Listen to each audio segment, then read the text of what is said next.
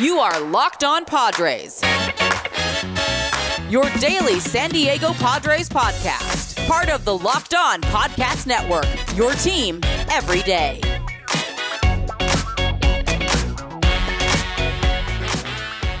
Greetings, ladies and gentlemen, and welcome to another edition of the Locked On Padres podcast, which is part of the Locked On Podcast Network, your team every day for Tuesday, October 13th. My name, as always, and maybe forever, is Javier Reyes, your host of this here Locked On Padres podcast. Check out and follow the Twitter page for the show, which is at LO_Padres, or you can check out my personal account, which is at Javipeno, which is JAVIIPENO.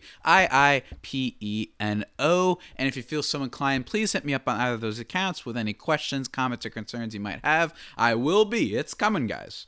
Just wait till I give the signal. On my order! You guys can send me your mailbag questions. You can wait for that. I'm definitely going to be doing some mailbags over the course of the next few weeks and months as we head into kind of the winter meetings and all that. Today's episode, guys, is also brought to you by Built Bar. Remember to go to BuiltBar.com. Use promo code LOCKEDON to get $10 off your first order. And today's episode is a very short one. Maybe not a short one, because as you guys always know, I always end up talking longer than I thought, but a very simple one. Just going to be talking about how kind of my thoughts on the playoffs, because believe it or not, yes, those things are still happening. I know it doesn't feel like that because the Padres are gone, but that is still happening with the ALCS and NLCS. And then just talking about some news updates. Before we get into all that, though, I just wanted to recommend everyone go check out Locked On MLB today by my man Sully, who was great. And he did an episode on the late Joe Morgan, who passed away just yesterday. Hall of Fame type second baseman, incredible player for the Reds, led the league in OPS multiple times, I think an on-base percentage, and just was an amazing player when you look at kind of his numbers back in the day. And Sully did a really great episode just talking about his legacy, not just as a player, but also involved in this just really heinous racial profiling incident of him. And it kind of shows, no matter what level you're at, I guess, no matter what success you have, you can still be the target of bigotry and hatred in this country and all over the world, really. So I think that it was just a really great episode. I highly recommend everybody checking that out. But now let's talk about what I want to talk about, everybody, for today's episode. Firstly, let's talk about last night. Maybe you were, Padres fans. It's likely that you were also Chargers fans, which means that you were watching the depressing conclusions of last night's game, which means you may not have seen the report on Tommy Pham, who was a victim of a stabbing incident yesterday. Reading from the San Diego Tribune, Padres outfielder Tommy Pham was injured in an altercation Sunday night outside a Midway District strip club and underwent surgery for a stab wound in his lower back, the team and player said Monday. San Diego police said Pham was stabbed about 10:35 Sunday night outside Pacers Showgirls International on Midway Drive west of Rosecrans Street. According to two people who spoke with Pham, the incident happened when Pham was leaving the club and came upon an argument occurring near his car. According to one of the people, Pham was attacked after asking the people involved in the argument, who he did not know, to get away from his car. Police described the injury as a, in quotes, slash wound that was not life-threatening. No organs were damaged, and Pham received stitches to close the wound that pierced all 3 layers of skin. I'd like to thank the incredible medical staff at UC San Diego for taking such great care of me last night, Pham said in its statement released by the team. I truly appreciate the hard work of the San Diego Police Department as well as they continue their search for the suspects. While it was a very traumatic and eye-opening experience for me, I'm on the road to recovery and I know I'll be back to my off-season training routine in no time. So yes, very scary situation. I'm not going to start talking and not going to segue into how was Tommy Pham for us this year and what was it like for I think that is the inopportune time. Bottom line is I'm glad to hear the guy is okay. That's scary.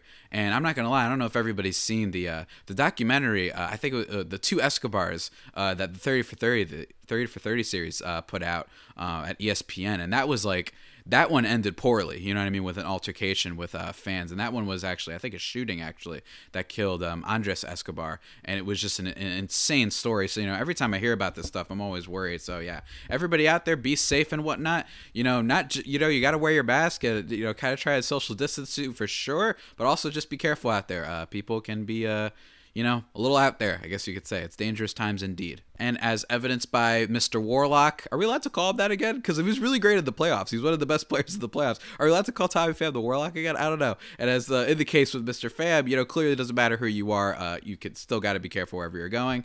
The next thing I want to talk about is, on a happier note, is Trevor Hoffman. Happy birthday, sir. turning 53 or 54 today. Not which sure exact. I don't know if Wikipedia has updated me, but shout out to him. As some people have complained on the podcast that I didn't know what Trevor time meant. I did. I was being facetious when I said that back in the day when I was like, oh, what's Trevor time? That's what I meant, as some people have commented early days of the episode. But, I will say this, and this is true. I never really got to see Trevor Hoffman pitch because basically the highlight, the peak of his career was kind of in that like 95 to 2006 type of range. Still a very consistent closer basically throughout his whole career, and his peak season kind of coming in 1998 when the Padres made the World Series, and he saved 53 games with a K/9 of 10.6 and an ERA of an absolutely phenomenal 1.48, the lowest that he would have for the entirety of his career for a single season.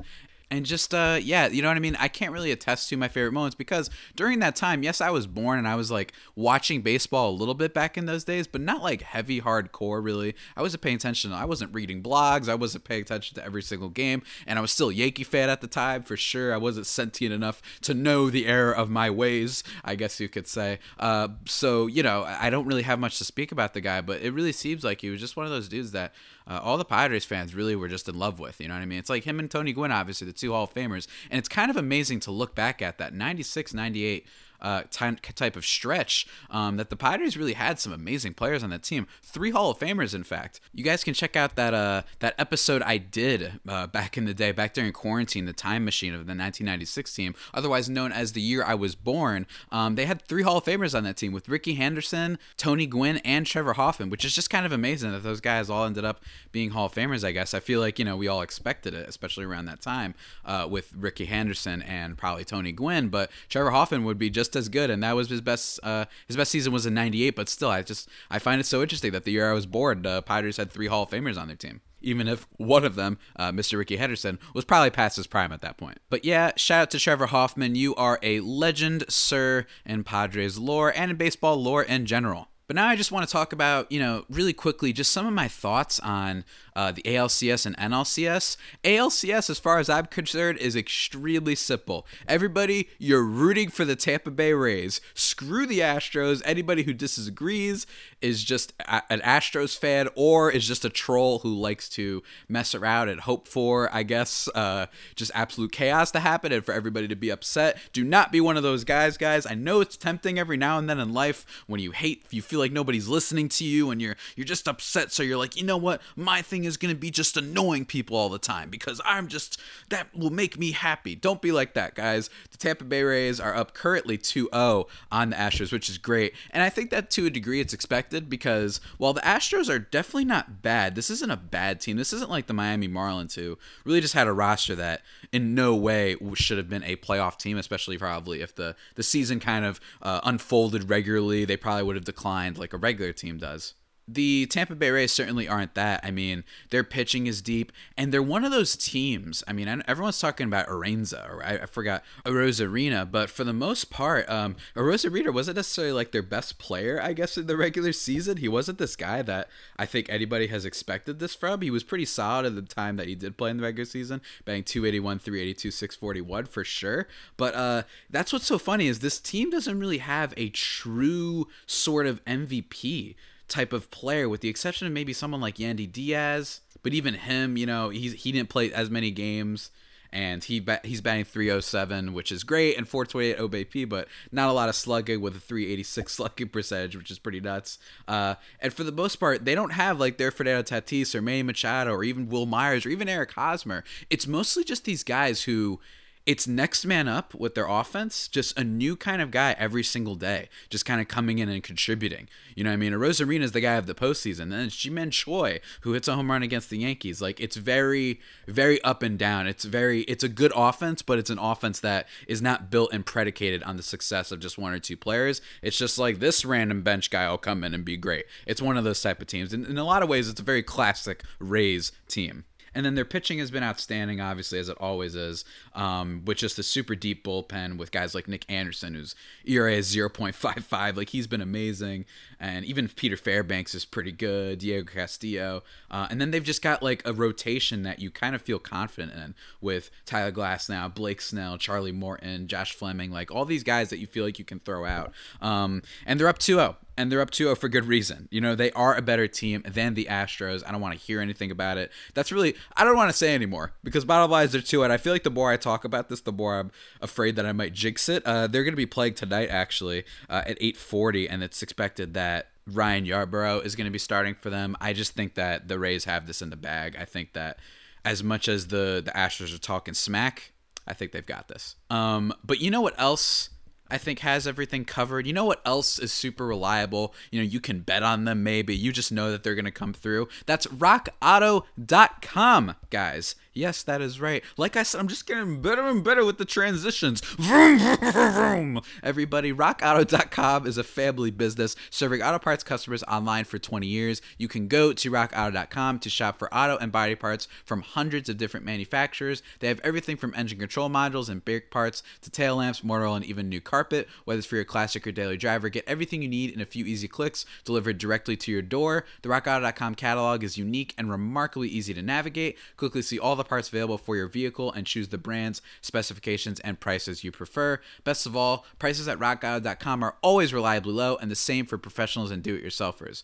Why spend up to twice as much for the same parts? Does that make any sense to you? No, it should not, because you have a brain. And if you have a brain, you should know it makes no sense. So guys, go to rockauto.com right now and see all the parts available for your car or truck. Write Locked On in there. How'd you hear about us box? So they know we sent you. Amazing selection, reliably low prices, all the parts your car will ever need. rockauto.com.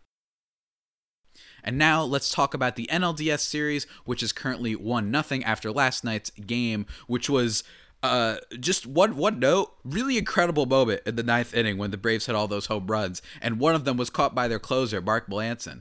And my only thought on this series, I still think, look, let's not write off the Dodgers, but Clayton Kershaw was scratched from his start today.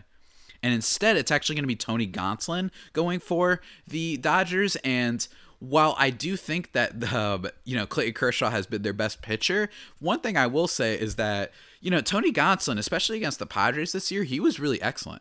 In his first start against them, he went 4 2/3 innings, only gave up 3 hits, and struck out 8 while only walking 1. And the second time he faced the Padres, he went 7 innings, only giving up 1 earned run on 4 hits, with no walks, only 2 strikeouts, but still, ERA is low, of course. So really, I'm going to be watching out for that. Yes, Clayton Kershaw is their guy, but remember, guys, the Dodgers are extremely deep, so I'm still picking them to win the series. We're all rooting for the Braves, don't get me wrong, but I just think that they've got so much depth to, if they have some type of this random thing, injury with Kershaw, whatever it is, that they can still kind of pick it up, and that their bats hopefully will pick it up too. I'm not exactly thinking that Nick Anderson will be, or Ian Anderson, my mistake, I was getting mixed up with the Tampa guy. I think that he's finally going to go against and pitch a team that could definitely hit, so that 0 ERA isn't going to be the case for much longer. At least that's my prediction. But I must say though, the Braves, when you go and look at that team, man, they've got a lot more than just a high-powered offense. You know what I'm saying? I think that team,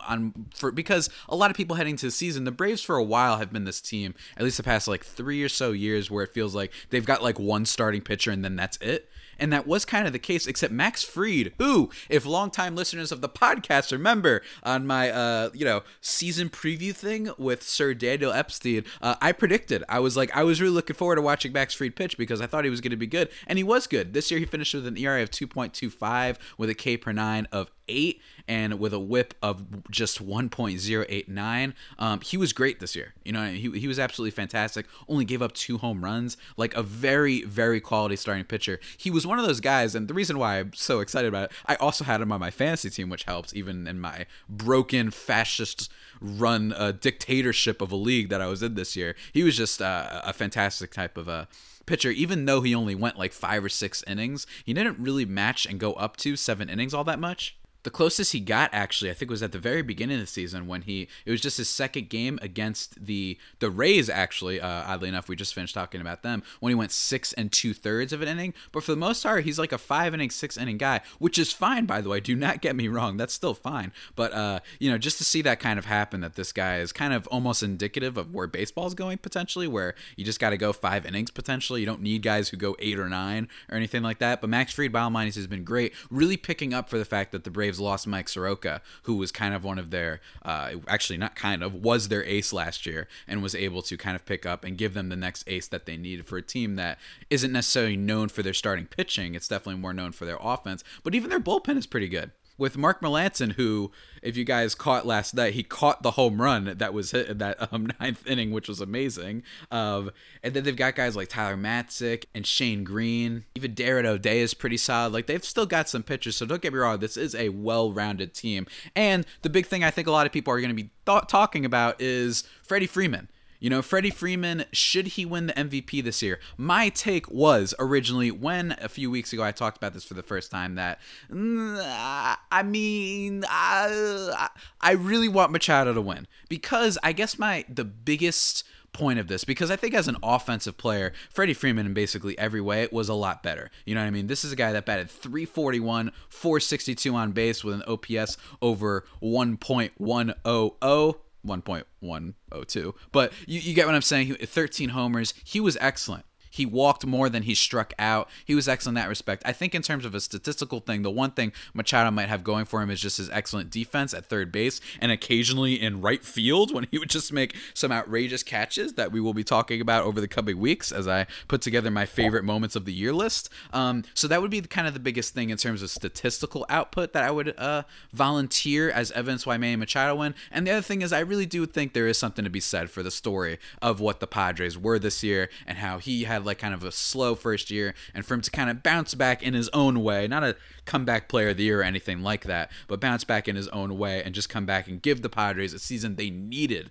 from him. Very much needed. I know there was a lot of other guys, but trust me, man, Padres needed him, and he had some great moments. The Grand Slam against the Rangers is absolutely just like his defining moment. So I think from that perspective, the Padres are just more of a story. That being said, I would not be at all upset. I've come to terms with Freddie Freeman winning the MVP, especially if the team ends up making the World Series potentially. You know, I know that my pick is the Dodgers, but if they make the World Series, heck, I could definitely see that. You know, this isn't going to be, you know, I'm on the record saying I don't really know if Mike Trout should have won the MVP last year, because bottom line, the team wasn't very good. And I know that baseball is the one sport you have to isolate the numbers from the totality of the team and everything that the team has assembled and what have you. But I just felt like the team won like 75 games. Alex Bregman, it's not like his stats were that much inferior to Mike Trout's to constitute that he should have lost the MVP to him necessarily, especially when the Astros were good. Don't get me wrong, boo the Astros, but we didn't know at the time to boo the Astros for that reason. You know what I'm saying? So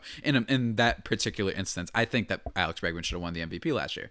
You know, just reading from Baseball Reference right now, I mean, he literally actually outpaced Mike Trout in WAR. I didn't realize that he did outpace him in total WAR when you take into account Alex Bregman's defense, which, of course, people neglected to do. He finished with a WAR last year of 9.1, thanks to a 1.9 WAR defensively, while Mike Trout had an insane offensive WAR season with an 8.3. Probably should have ended up winning it the year before when he was MVP 2, which is when he had a 9.2 offensive WAR and 1.3 defensive WAR, giving him a total of 10.2. But yeah, last year I was like, why, man? And the Astros were really good last year, so I didn't really understand that. So yeah, that's just my thoughts on that. Shout out Baseball Reference, provided me the numbers and stuff for me to form that opinion. I just think, you know, every now and then we get a little bit too carried away with the numbers, and I think Mike Trout last year was kind of the case of that. But yeah, I'm going to be watching these games. Might recap some of them tomorrow if something especially nice happens. But I think tomorrow's podcast, guys, since that's basically rounding up all my thoughts for today's pod, I think tomorrow's podcast, the second half, is going to be talking about what I'm expecting from the Padres in the offseason. Because honestly, I'm not totally sure how I feel about the team heading into next year in terms of what they should do, in terms of what they should acquire. I don't think that the answer is so cut and dry. And I know how fans like to be, well, obviously we need outfield. Go get Ozuna. Go get Trevor Bauer. This and this stuff. But I don't know, because I don't think it's that, simple. And I'm going to tell you exactly why I don't think it's that simple, and roster constraints and salaries and positional stuff, and maybe, are there free agents next year that might be more enticing? Are there not free agents that may be more enticing? I think that there really is a lot of interesting variables to what the Padres should do in the offseason. So I'm going to be spending a lot of episodes talking about that, kind of going through my thought process as more information and more details are kind of learned and the rumors kind of start trickling out during the winter meetings, because honestly, right now, guys, it's not so cut and simple. I really think that the Padres have a very interesting offseason. And AJ Preller, he is a madman. So believe me, he's probably going to end up making more deals than even if I say he's going to be aggressive this offseason, he's going to be even more aggressive because that's just how crazy this man is. You know what I mean? The Padres could literally go out and sign Trevor Bauer tomorrow and it would surprise me, but then give me a few minutes and I'd be like, wow, already the offseason's done. And then he could sign Marcus Stroman the very next day. You know what I mean? So who knows exactly? But with that all being said, guys, that about does it for today's edition of the Locked On Padres podcast, the only pod that may be better than the Padres themselves. Remember to subscribe to the podcast wherever you get your podcast from: Stitcher, Spotify, Apple Podcasts, Google Podcasts, Himalaya, Overcast, wherever it'll be on there. Just give it a little search in your little search bar. And be sure to follow the Twitter page for the show, which is at @LO_Padres, and my personal account, which is always poppin', which is at Javapeno, which is JAVIIPENO. Feel free to send me some reviews on the iTunes Apple Podcast app if you would like. And until next time, stay safe and of course stay faithful. My Friar Faithful homies, take care.